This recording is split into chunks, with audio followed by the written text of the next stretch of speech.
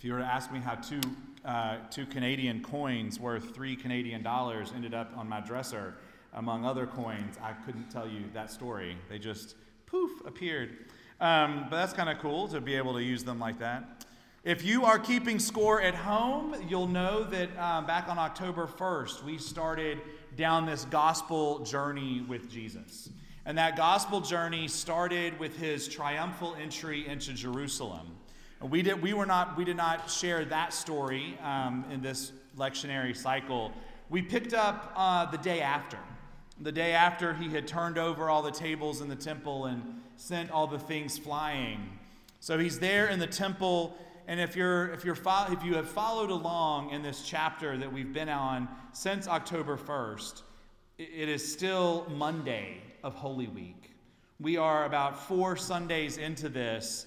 Jesus has answered some tough questions from the temple authorities. He has taken on some hard positions, and people have tried to put him into hard answers on things. But it hasn't worked. So the leadership, those who are trying to trap him, decide they will try a new tactic. They're going to send in their minions. They'll send in their underlings. So our story today tells us that it's not the Pharisees who ask questions, but the Pharisees' disciples. And it's not, of course, King Herod Antipas himself who comes in. It's his little people, his little minions who come and ask questions. They're known as the Herodians. The thing is, though, the Pharisees, and by extension, their disciples, didn't really get along with Herod and his people. But they had this one thing in common, and that was that maybe they could trap Jesus into some statement to hold against him, and at the same time, be able to turn to their other people and say, and see, you're wrong. Because the Pharisees didn't love the Roman occupation that was happening in Jerusalem, but Herod Antipas did, because he was a puppet king installed by Rome. And so these two groups were at odds with each other. But neither of them liked Jesus because they saw him as a threat to their way of life. So they join forces and say, let's go ask him this question. Is it right to pay taxes to the emperor? Now, if Jesus simply says, yes, you should pay your taxes to the emperor, then the Pharisees are going to be even more mad at Jesus than they already were. And more importantly, all these people who had been following Jesus all this time, who are very anti-Rome zealots, are going to be really mad. And they're just going to walk away from everything that he has said. But if Jesus says, oh no, those coins should not go to pay taxes to the emperor, then the Herodians are going to run out of the temple, and they're going to go back and tell King Herod, and King Herod's going to send messengers down to Rome who are going to say, there's this guy, and he says this, and all of the religious leaders support him, so you're going to need to come take care of me because I'm King Herod and I'm very weak, but you put me here, so you should send in lots of troops. It's a profound moment. And Jesus takes advantage of it, and he says, so show me the coin. Which one proves that Jesus probably wasn't carrying a purse of money himself. But it also makes them pull out a Roman coin in the temple, which was a big no-no. This is the same temple where probably just 24 hours or so before, Jesus had flipped the tables and sent those same coins flying everywhere. And yet here they were with them in their pockets. Jesus calls out their hypocrisy by saying, show me the coin, and also, who's on that coin? And what does it say? The coin that they produced likely said, Tiberius Caesar Augustus, son of the divine Augustus. You have to say it with some sort of triumph in your voice, right? Tiberius Caesar Augustus, son of the divine Augustus. The Roman people, the Roman leadership, those in power, believed that the previous emperor, Augustus, was divine, was, if not the God, a God, and an important God. And so therefore the coin that they pulled out, that they were asking about whether or not they should pay taxes with, carried the image of someone who claimed to be a son of God or son of a God.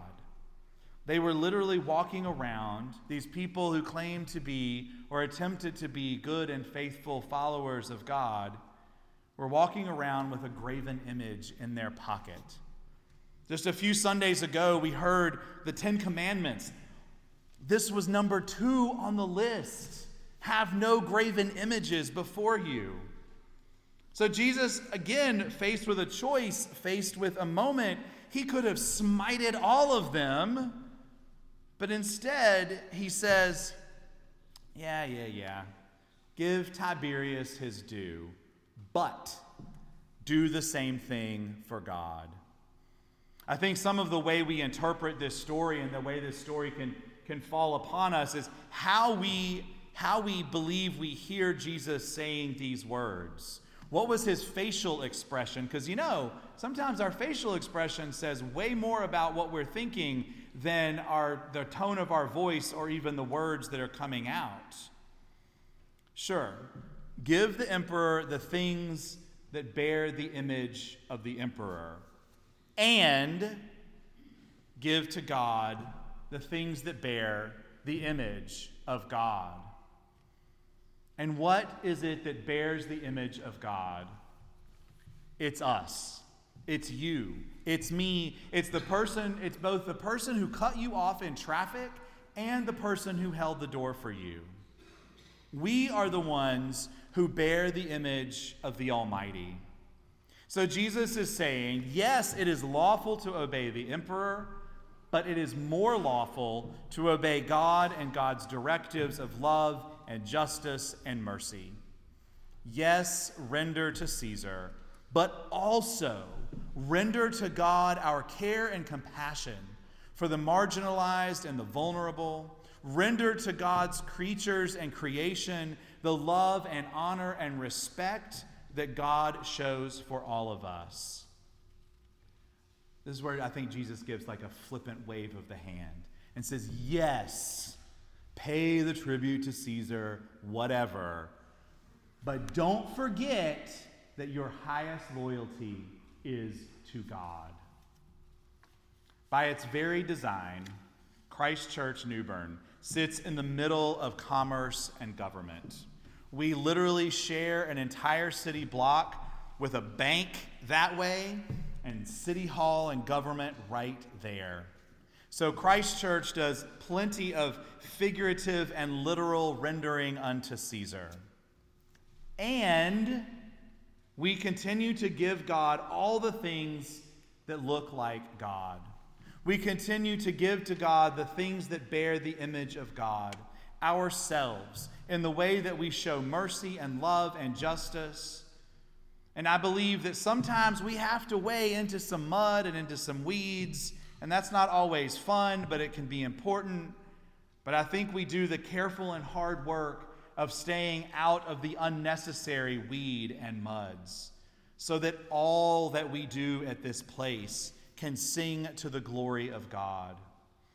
Through music and worship and Christian formation, being part of the larger faith community of New Bern, being good stewards of the facilities and the land that God has entrusted us with and that we will entrust the next generation with. Through supporting each other in good and bad, through being together in Christian fellowship. All of these are things that Christ Church does to love the way that God loves. And it's part of how we render to God what is God's. It's how we give back to God from the very creation that bears the image of God.